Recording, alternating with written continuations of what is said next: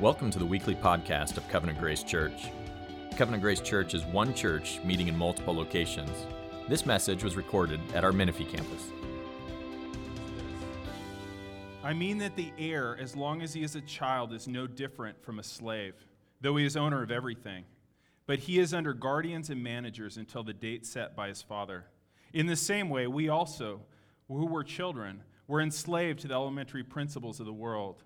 But when the fullness of time had come, God sent forth his Son, born of a woman, born under the law, to redeem those who were under the law, so that we might receive adoption as sons. And because you are sons, God has sent the Spirit of his Son into our hearts, crying, Abba, Father. So you are no longer slaves, but sons. And if a son, then an heir through God. This is God's word. So we're in Galatians 4. And remember, guys, we were in this back in November. I don't know if you remember, it was a long time ago. But back in November, we were in chapter 3 of Galatians. We're in a series called Finally Free, because we believe that the gospel is a message of freedom. This morning, we're going to be looking at a very particular gift of the gospel, and that's the gift of adoption.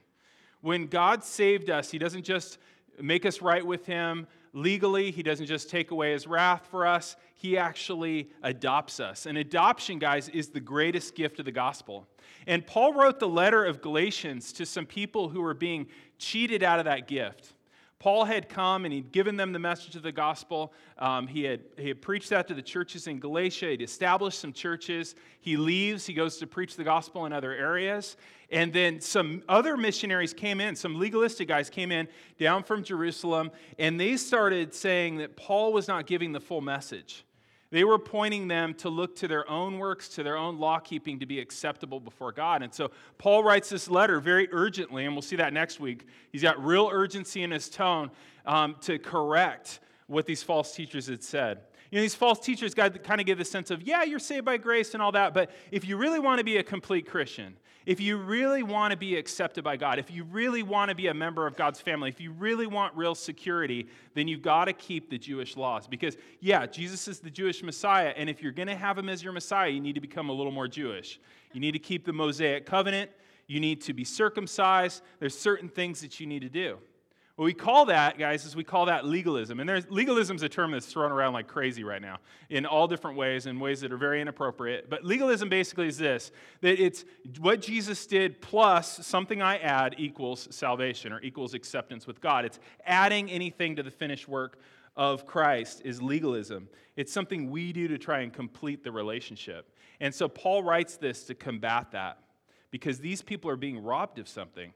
They're being robbed of that sense of security and love of adoption in Christ. And he goes on to show in chapter 3, he shows that the law was for a purpose to show us that we need Christ. The law was never meant to be a ladder to climb our way to God. It was always meant to be a mirror to see our sin and to show us our need for Christ. And he says that in Galatians 3:24. So then the law was our guardian until Christ came in order that we might be justified by faith. The law was to prepare us to a place where we knew we needed Christ and could be adopted by God. He says in verse 1 of chapter 4, I mean that the heir, as long as he is a child, is no different than a slave, though he is owner of everything, and he is under guardians and managers until the date set by his father. In the same way, we also were children enslaved to the elementary principles of this world. These false teachers were directing the Galatians to misuse the law, to tell them that the law was a ladder to make your way up to God, instead of saying that the law is a mirror to show you your need for Christ. And they were cheating them out of what they had, what they rightfully should have in the gospel. And we can cheat ourselves too, right? We don't actually need false teachers to come to town and point us to looking to our own law keeping to feel acceptable before God, do we?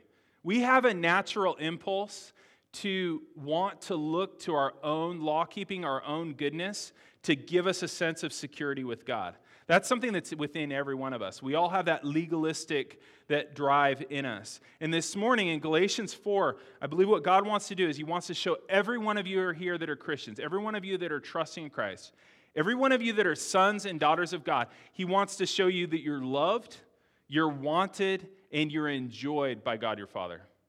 And that's something that not all Christians actually feel. This is something that's needed. As I was preparing for this and stuff like that, it's very easy to lose sight of adoption because it's so hard to believe.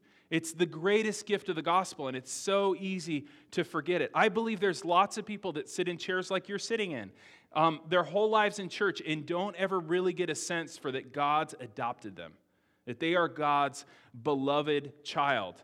And so, in some way, this gospel message that it's all grace and that you've been fully accepted as Christ's been accepted, it just doesn't click, It's like, you put some quarters in a vending machine and you go to push the button for whatever drink you wanted or whatever, and nothing happens. You don't hear the click. You put in the change. Some of them clicked and the last one didn't click, and you're like, oh, this is a problem. So you bang on the machine and stuff like that, right? But it doesn't click, and that happens for a lot of people. And don't assume it's not you, And I'm not saying that you're not a Christian. I'm just saying, are you enjoying the full enjoyment of the grace of God? Are you really enjoying being adopted by God? Do you really feel it? Maybe it hasn't clicked. For a lot of people, it hasn't clicked. And, maybe the solution is I come to each chair and like that vending machine, I shake you and tell you, you're a son of God. You're a daughter of God, and shake each one of you until it clicks. I don't know what the solution is. And as I was looking at this stuff, I know there's parts in this message where I go they're not going to get this. It's good, and I feel you're going to go, yeah. And it's no, it's bigger than that, right?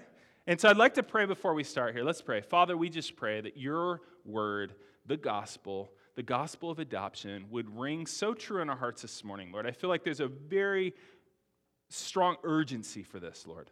Help it to click for those who are in Christ. Help it for those who aren't in Christ, that they would know and they would flood to you. They would run to you. They would trust in you. We pray that you would save among us and that you would give great assurance. In Jesus' name, amen. And so that's the problem. The problem is, like he talks about in verse 7, you can feel like a slave instead of a son. You can feel like a slave instead of a daughter. And I say that we want to have enjoyment and power of knowing that because the reason I say power is that believing yourself to be a true son or daughter of God will change how you deal with sin. It will, hugely. I mean, test yourself. Who would want to please God more? Somebody that sees themselves as a slave and God as a master, or somebody that sees God as their father and them as a son or daughter? Who wants to please more? The son, right? Or the daughter want to please more. William Cooper lived in the 1700s. He was a hymn writer. He said this, to see the law by Christ fulfilled, to hear his pardoning voice, changes a slave into a child and duty into choice. That's what I've been praying for. I've been praying for that we would go from thinking of ourselves as slaves to children, and that our duty would turn to choice, that we would want to live for him. It will change the way that you relate to God. It will change the way you relate to other people. Check yourself on this before we start. How do you think God feels about you in general? Complete this sentence. I think he's blank. And I'll give you a few options. I think a lot of Christians, when I've asked them that, they say, well, I think he's annoyed with me, right? I think he's angry with me. I think he must be frustrated with me, right? And those of us are parents and stuff, right?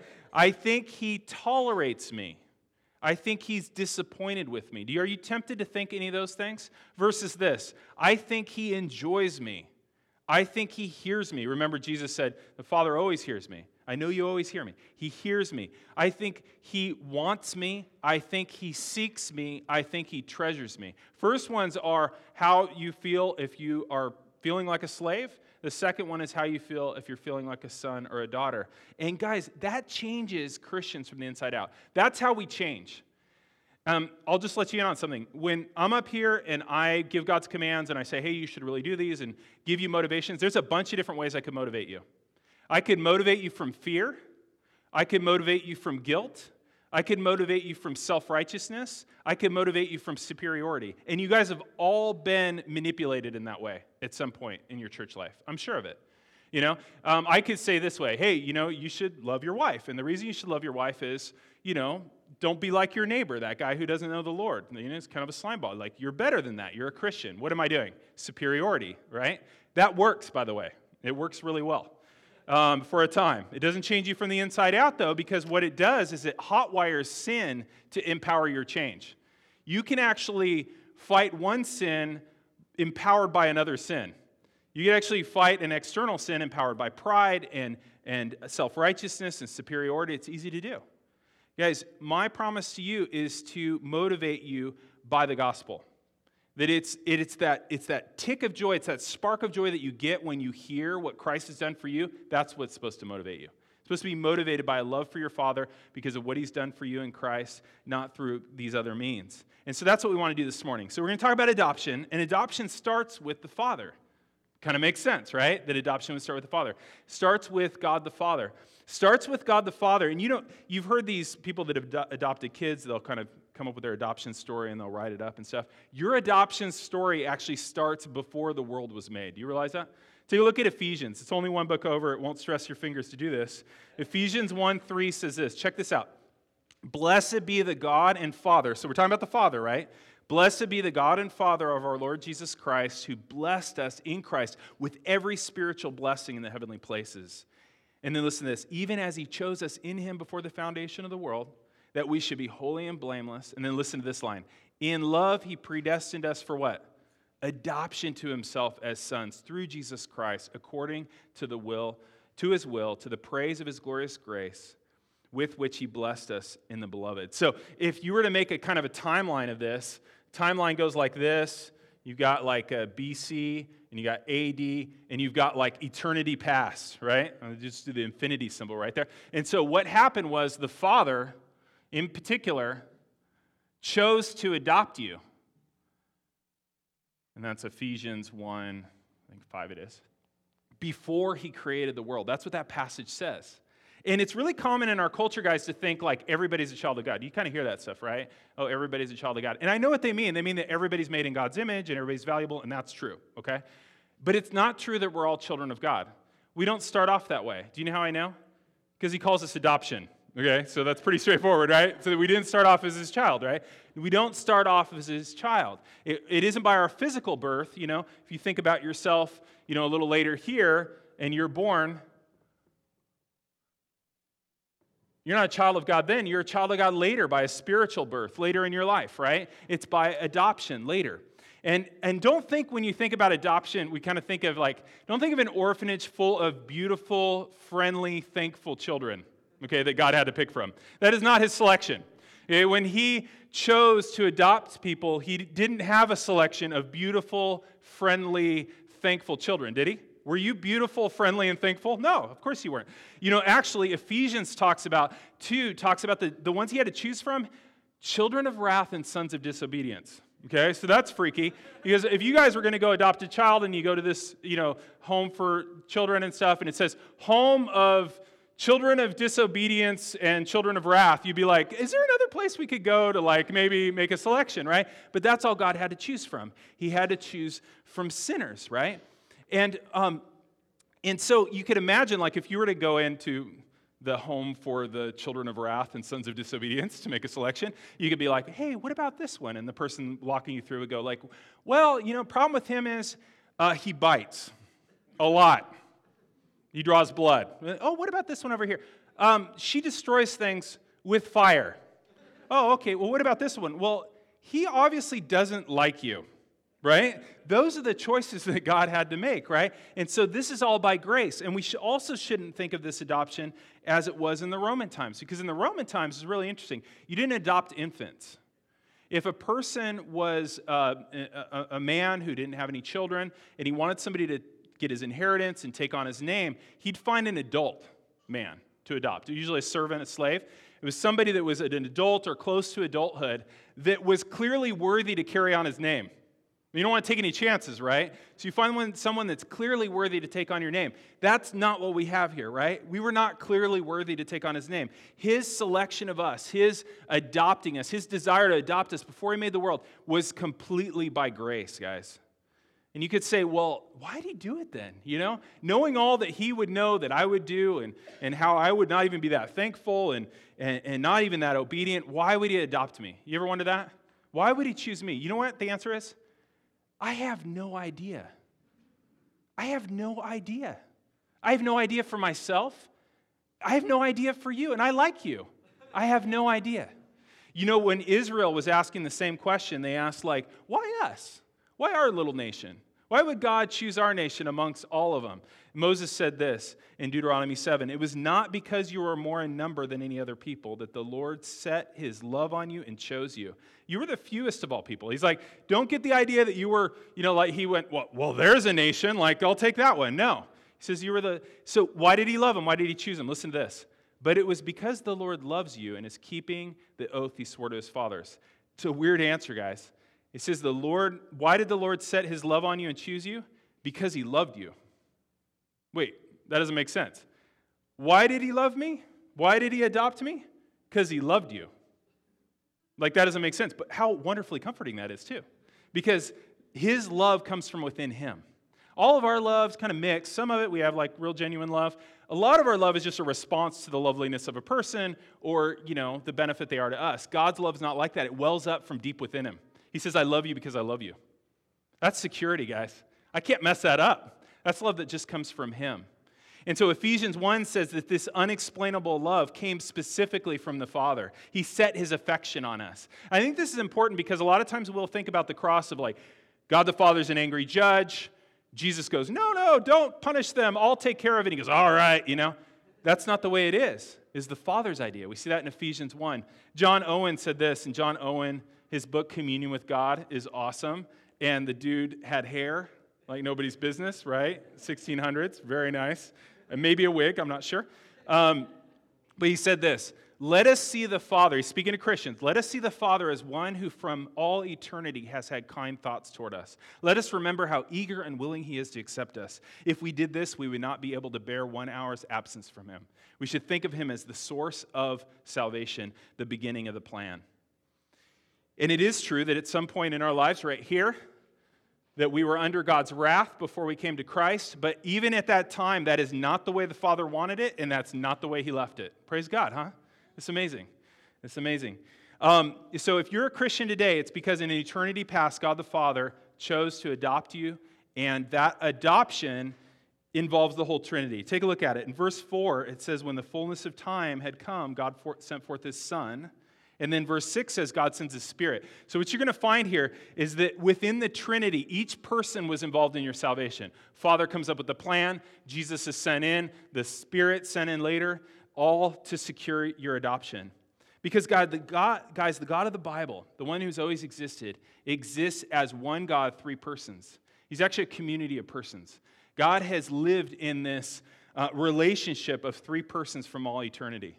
And it's a really amazing thing because each person of the Trinity centers their whole life, their whole affection on the other two. And so each one loving and serving and enjoying the other, centering their life on each other. It's called, in the early church fathers called it the perichoresis, which means rotation. And it was this idea of each person of the Trinity rotates around the other one. Each person of the Trinity is loving and enjoying the others. And that word choresis is, from choreography. We get that word for choreography from that. It's the idea of a dance. There's this relationship that's existed from all eternity of love and joy. And it's really cool. There was a professor at USC. He was a philosophy professor. And he was asked, what was God doing before he created the world? And I love his answer. He said this, he was enjoying themselves. I love that. He was enjoying themselves. It's bad grammar, but it's great theology that within the one God, three persons, and he was enjoying themselves. So good. And what he wanted for us when he created us, it was for us to join in that relationship, to join in that relationship they already had. We see that in Genesis 1 through 2, is that he created people in his image that could enjoy him, that could join in that relationship of love. But unfortunately, we see in Genesis 3 and on, that just like Adam and Eve, and just like the prodigal son, we've not wanted that. For some crazy reason, we have spurned the Father's love. We've wanted to go off in a far country. We've wanted to, live life without his interference, and that's sin. And God, though, responds. Look at verse 4. It says, But when the fullness of time had come, God sent forth his Son, born of a woman, born under the law, to redeem those who are under the law, so that we might receive adoption as sons. This is so cool, guys, because in the gospel what we see is all three persons of the Trinity bringing us into relationship with them, bringing us into the dance, the life of love that they have at great cost to themselves. And so we already saw in eternity past the Father choosing to do this, planning the cross, planning all the ways of our redemption. And then at just the right time, this passage says, in the fullness of time, he sent forth his Son. And so the Son comes in right about here, actually slightly before AD. I know that's weird. He sent his Son. He sent his Son in. And he sent his Son in the fullness of time. You know, what does that mean that he came in the fullness of time? There's a few ways you can look at it. He came in the fullness of time of Israel's history.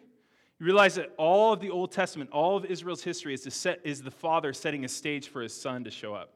It's so amazing. All these things that point forward to him. There's a book called Jesus on Every Page. I'd highly recommend it, by Murray. And he shows how all the people and events and things point forward to Jesus. Think about things like the temple and sacrifices and priests and judges and kings. All these things, the prophets, the Psalms, the festivals they had, were all to point forward to Jesus, to give us categories to understand who Christ is. So in the fullness of time he comes. And so right after the book of Malachi is finished, you got a little over 400 years of silence, which I think is really cool and dramatic, right? Is he's going to send his Son and he just goes silent for 400 years. And then what? And then there's a voice crying out in the wilderness, make way, a path for the Lord. John the Baptist is that first voice that calls out. And then Jesus comes in the fullness of time. Isn't that awesome? He also came in the fullness of time because it was a time of great messianic expectation. Everybody's looking for the Messiah at that time. It was the fullness of time. It was the fullness of time because the Romans had perfected a means of killing that was prophesied in the Old Testament, crucifixion. It was in the fullness of time. It was in the fullness of time because there was a country, Rome, that had Roman peace and had a way to spread this message throughout Roman roads that were out there, a common language. It was the fullness of time, right? It says that he was born of a woman, that the eternal Son of God took on humanity, and he didn't trade his deity for humanity. He took it on and added it, right? Became born of a woman. It says here that he was born under the law. This is really cool. He was born under the law. You know, we were made to be sons and daughters of God. God's law is an obstacle to our adoption. You know, some adoptions are very expensive. Our adoption is very expensive because of our sin. That there's a great cost to be paid. Jesus was born under the law. That the Son of God, this is crazy, guys, but the Son of God actually put himself under the law that we had, that was designed for us.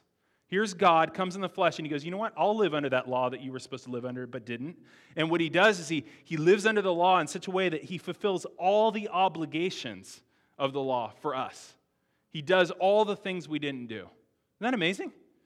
And it says he redeemed those who are under the law. This image of redemption is really cool because this image of redemption is the image of a slave market in the first century that would have sold slaves. And those slaves would have been sold in markets. And this word redemption is the price to pay to get a slave out of slavery. It's a cost to be paid. Our salvation had to be paid for. Our law keeping had to be done. We're always saved by the law. We're always saved by law keeping, but not our keeping of it, Christ's keeping of it. So he comes, he keeps the law, he pays for it with his righteousness and his shed blood and gets us out. The demands of the law completely satisfied. See how helpful this would have been to the Galatians? These guys come to town and they're like, well, you need to do this, this, and this. And he's like, no, Jesus actually fulfilled. He lived under the law and he fulfilled all these things for me. And guys, in and of itself, redemption would be plenty, wouldn't it? Couldn't you just praise God for the rest of eternity for redeeming you, for coming in, living the law for you, saving you from judgment, right? You could praise him forever for that. But he does more. Check this out. He does more. Take a look at verse 5. Verse 5 doesn't end there. He says to redeem those who are under the law. What's the next part? So that we might receive adoption as sons. That is the coolest thing ever. He doesn't just stop with redemption. Redemption's about getting adoption. And that's what I don't want you guys to miss this morning is that all these things that God does through the cross are for the purpose of adoption. I don't want you to miss the big point. Big point is that we get God, right? Our adoption's costly. Our adoption is the greatest gift of the gospel. Remember when we did Good Friday and we're talking about propitiation? Propitiation is where our sins put us under God's wrath. Jesus drank the cup of God's wrath for us and gave us peace with God. Propitiation. That's an awesome gift. How many of you guys are thankful for that? That's amazing, right? You could praise God forever for that and not be adopted and be completely happy, right? It's like, that's amazing. That's amazing you do that. Like, that seems like plenty, right? But he does more. We talked about before justification. Justification is the idea of a courtroom and that we're guilty before the judge, right? And we're liable to judgment. But then Jesus is our righteousness, and he takes our place so that the judge actually throws down his gavel and says that you're not only sinless, but you're righteous because you're in Christ. He declares you righteous. That's an amazing gift, guys, right? If he'd only do that and didn't adopt us, we'd have reason to praise God for the rest of eternity, right? We would, right? It's amazing, right? But it doesn't stop there. And it doesn't stop with redemption either. It's so that you would be adopted. That's the greatest gift. He's given us something way more than just salvation in the sense of forgiveness and not going to hell and things like that. There's more to it than that. There's that, but there's more. You're adopted. And in adoption, you get God as your own Father. That's what makes the gospel good news, is that you get God. Gospel isn't just about you don't have to go to hell and you can go to heaven and you get a resurrected body and all that. It's about all that. It's about he's going to remake the world. But it's about something bigger. It's about you get God as your own Father. All these other things are just to get the obstacles out of the way of the ultimate purpose, is that you get him as Father. And it says here that you get adopted as sons. You guys ever struggle with that? Did he use sons instead of sons and daughters? Yes. Oh, no. Okay, so that's not our problem. Okay, I'll take that as my problem. But you ever struggle with that? Like, why doesn't it say sons and daughters? And some translations do, but they shouldn't in this passage, okay? When you read through the epistles, a lot of times it'll say brothers, and it's the word adelphoi in the Greek, and it's brothers and sisters. And so you could totally translate it brothers and sisters, and you should. This word, though, actually just means sons. And you're like, why is that? That's weird. Because Paul's really clear that both men and women have equal inheritance in Christ. You see that in Galatians 3:28, that there's neither male nor female, you're all one in Christ. So why does he say sons and not sons and daughters here? Because he's clearly saying sons. Why does he say that? He says that because both men and women, both boys and girls who trust in Christ are called sons, because when you get adopted, and I want to make sure you really get this, when you get adopted, you get Jesus' actual relationship with the Father. And he's a son, not a daughter, okay? You're getting Jesus' actual relationship with the Father. It's not like when you came to Christ that you got a child-father relationship with the Father that's kind of like Jesus's. Work on it. With some time, maybe you could get like Jesus' relationship. Maybe you could have that kind of closeness. No. You actually get Jesus' very relationship. That's why he calls us all sons, because he's a son. He gives us his sonship. Jesus gave you his very relationship with the Father. In adoption, Jesus gave you his place in the family, okay? You're not just like, the kid at the very far end of the table, or you're at the little kid table or something like that. He gave you his very place at the table, right? He gave you all of his rights and access to God. Hebrews talks about coming boldly to the throne of grace. We come boldly when we pray. Tim Keller says there's only one person that can wake a king up at 3 a.m. and ask for a glass of water. You know who it is? His kid, right? Everybody else dies, right? We can come, guys, boldly because we have Jesus' actual relationship with the Father. He gives us that. He gives us his place at the Father's side. He gives us the embrace he deserves from the Father. He gives us his belonging. He gives us his Father's affections for him, right? You get the affections that Jesus deserves from his Father. You get the direct access that he has to his Father's affection. You get the Father's constant attention that's due Jesus. Remember when Jesus was praying and he said to his Father, he goes, I know that you always hear me, right? He has that confidence, right? I know you always hear me. I'm just saying this for these people so they can hear what I'm praying. I know you always hear me.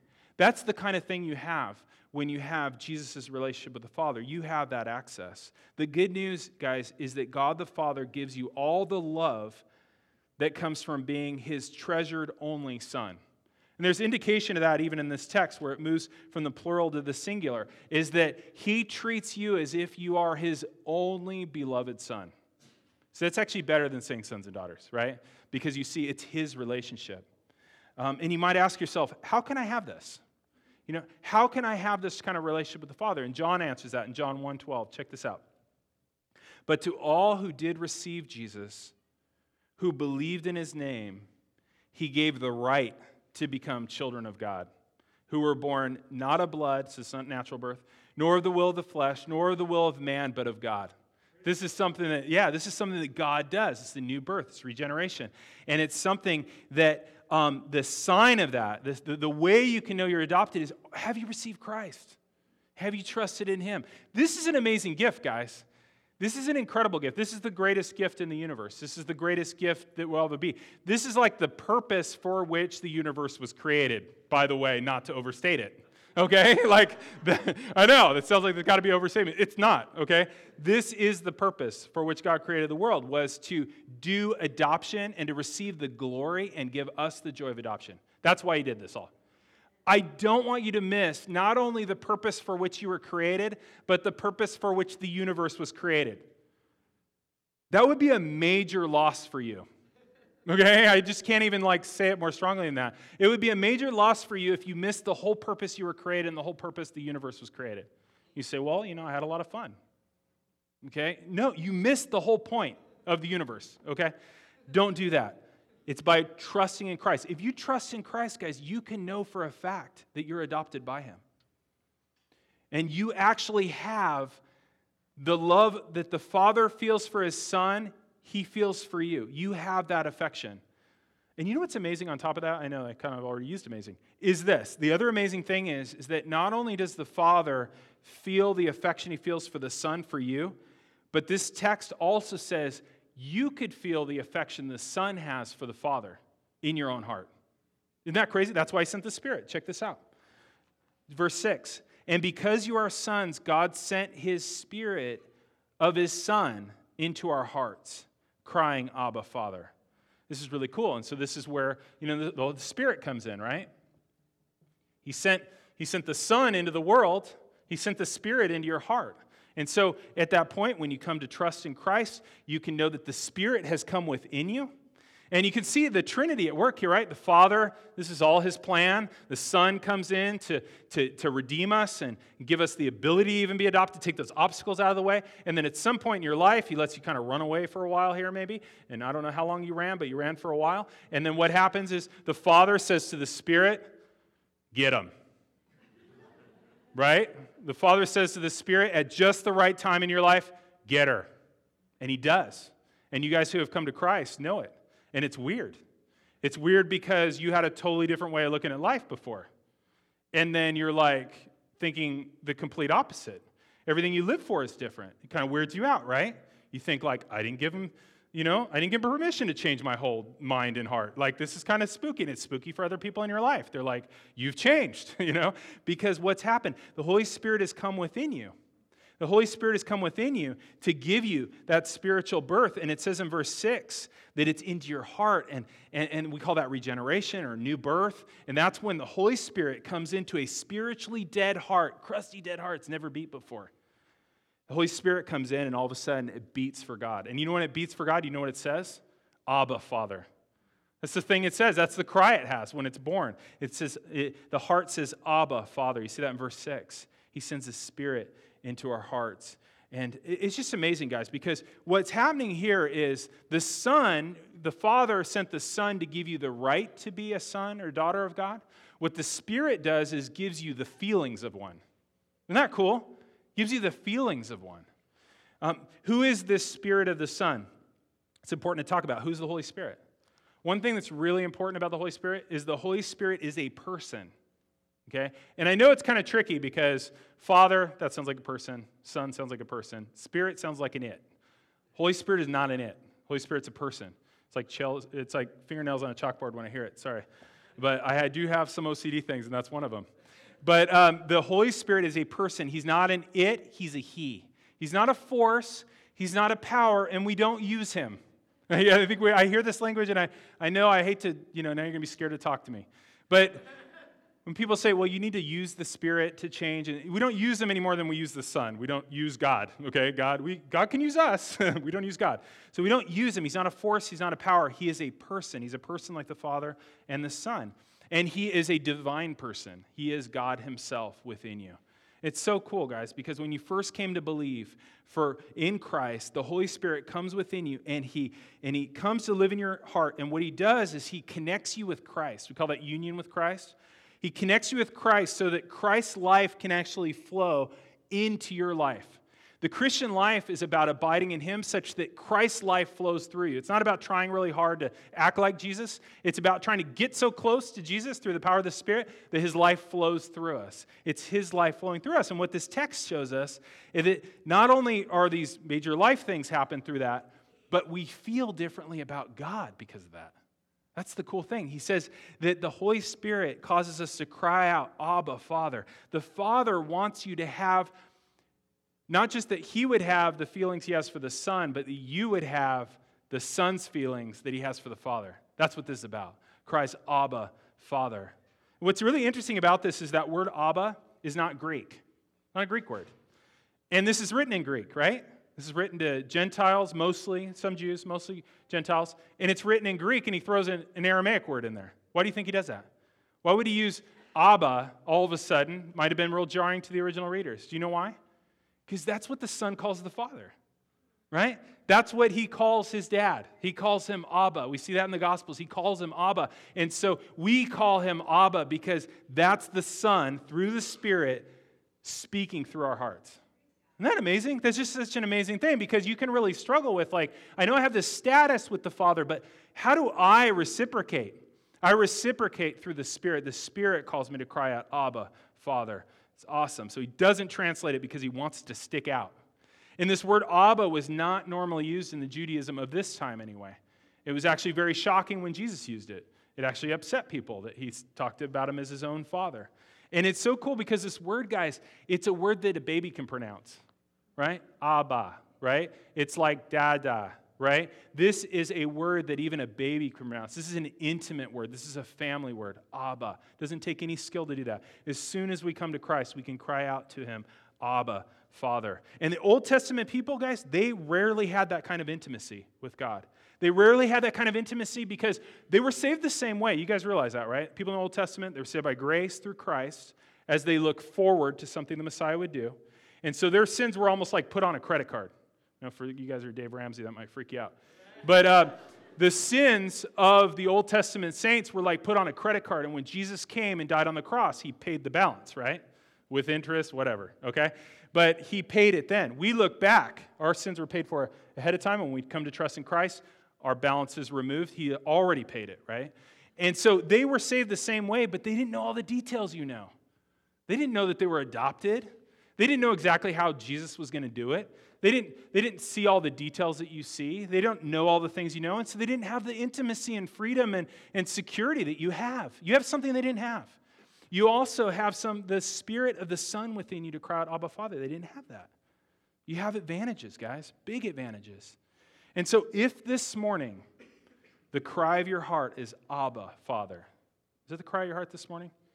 Say, think about your prayer life. Think about, are all your prayers like, O Lord Jehovah, creator of all things? Like, those are good too. I don't want to demean any type of prayer.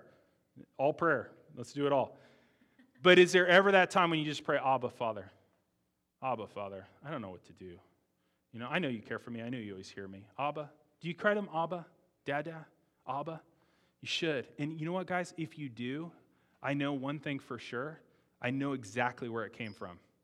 Nobody cries out, Abba, Father, without it being the Spirit of the Son within them. That is an assurance that you know Him, that you see Him as your own Father through Christ. It's amazing. It's totally amazing.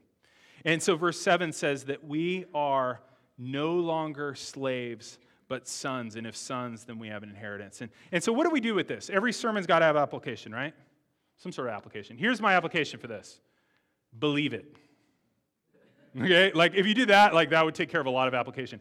Believe this, okay? Live into this. You have something the Old Testament saints didn't have.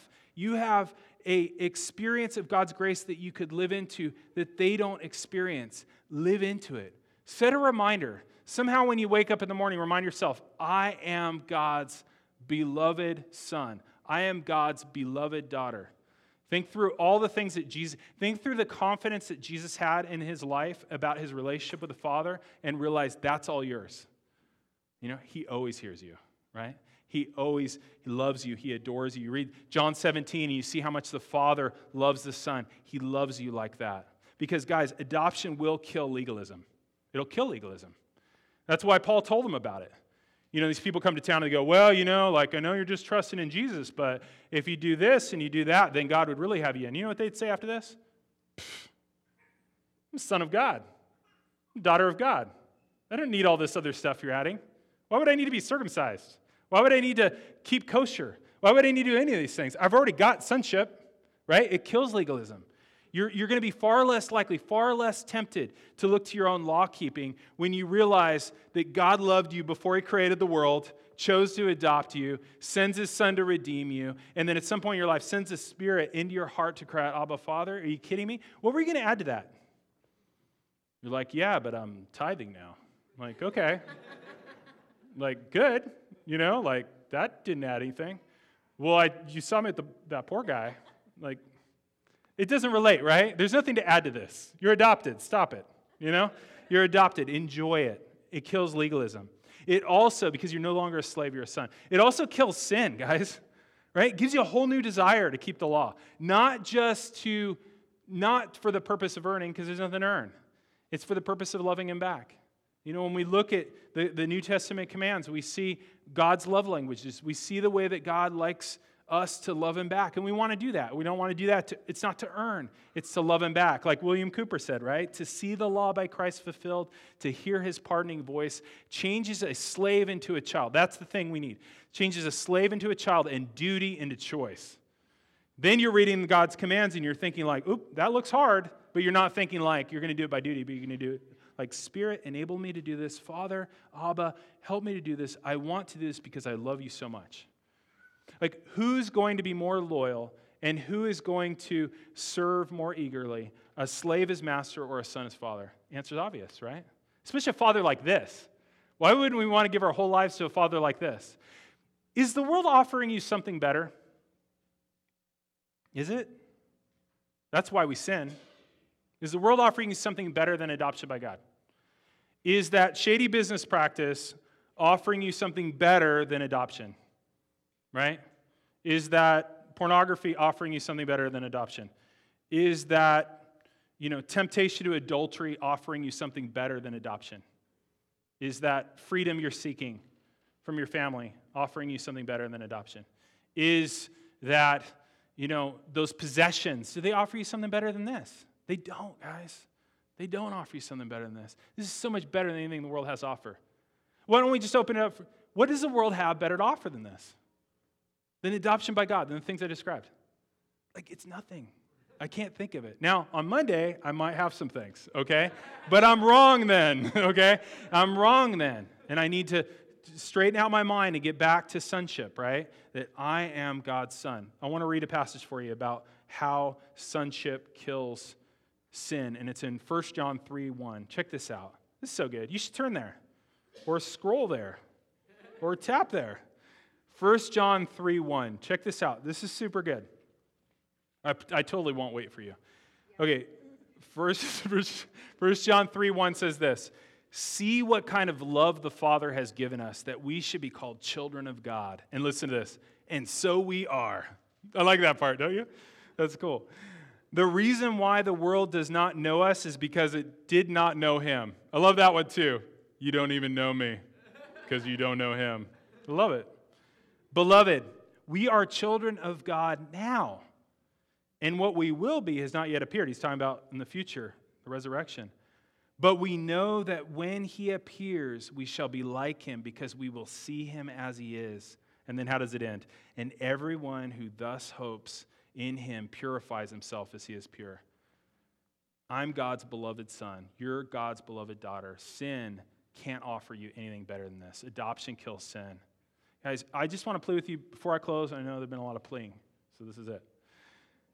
Don't rest until you know and feel yourself as to be adopted by God.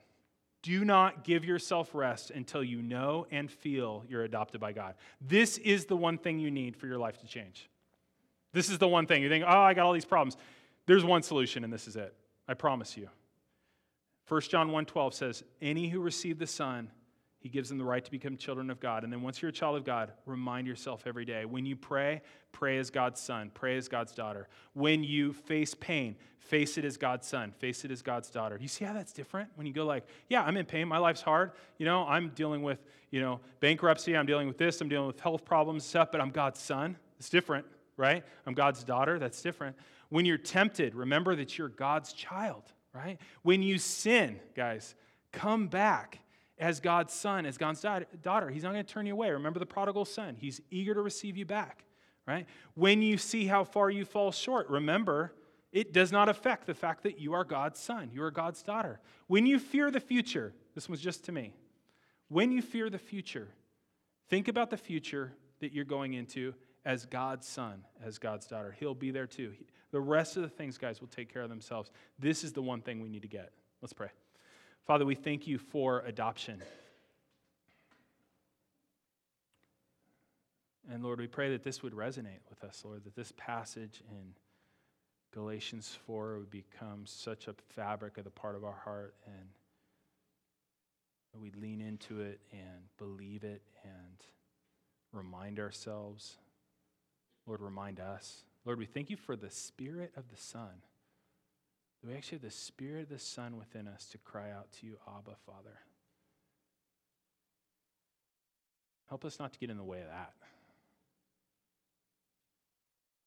You're doing something great in us, Lord. Help us to not get in the way of that. And we pray as we worship, as we take communion, we do it as your thankful, grateful children. And we thank you that you have promised to make us more and more like the family likeness every day. And that one day, we will be holy as you are holy. And we thank you for that in Jesus' name. Amen. It's super fitting that we would end this by coming to the Lord's table here. And the table, guys, is a table. It's the Father's table, right? I've been invited to the Father's table. You got Jesus' seat at the table. And it's a table that the Son has made possible. He made it possible by the bread, which symbolizes his broken body for you, and the cup, which represents his shed blood. And now as we take the bread and drink the cup, we remember not just the love of Jesus and not just the love of the Father, the love of the Spirit, right? The love of the Trinity, welcoming you in. This eternal relationship within the one God has existed from ever and desires to welcome you in. It's amazing, guys. We can cry out, Abba, Father. And I always want you to think about this. If you've trusted in Christ even just this morning that you've received Jesus, just this morning while I was talking, or if you received him a long time ago and you got a long story about that, I want you to know as you come before the table, God wants you to know that he enjoys you. Hard to imagine, right? It's tricky. He enjoys you like he enjoys his son, Jesus. He hears you as you call out to him in your pain, your struggles. He wants you. He wants you. That's what it means, sonship. He seeks you and he treasures you, and it's all by grace. It's nothing that you did to earn it, and there's nothing you can do to mess it up. Let's worship him. You've been listening to the weekly podcast of the Menifee campus of Covenant Grace Church. If you would like to know more about Covenant Grace Church, visit us online at covgrace.org.